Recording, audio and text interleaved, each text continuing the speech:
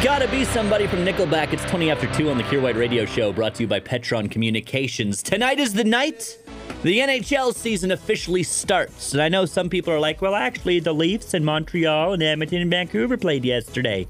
Guys, we all know the hockey season doesn't really start till Canada's team, the Calgary Flames, have their first game of the season. And that's tonight against the smelly Winnipeg Jets. Oh, I'm fired up. I'm ready.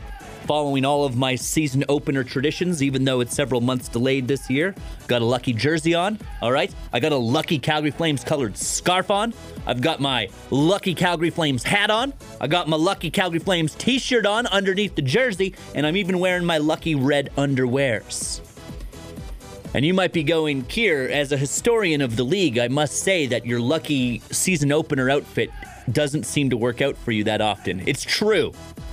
Calgary Flames in recent history have been pretty terrible in the season opener. Indeed, they haven't won the season opener since 2009, over a decade ago. But here's the thing. Here's what's different this year.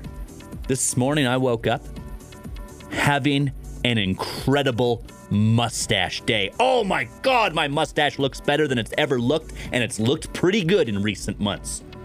Why would the good mustache mean that we're going to win the season opener? Couple reasons. One, the hockey gods love sweet mustaches. Two, famous Calgary Flame Lanny McDonald had a badass mustache. He won the cup for Calgary. So channeling that right there. And C, Sam Bennett, our best player in playoffs, also has sweet mustache genetics. So, we'll honor him as well.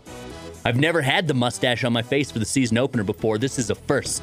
And I'll tell you right now, if Calgary wins tonight, I will never shave this thing off. Kier White. You are great. Weekday afternoons on The Bear.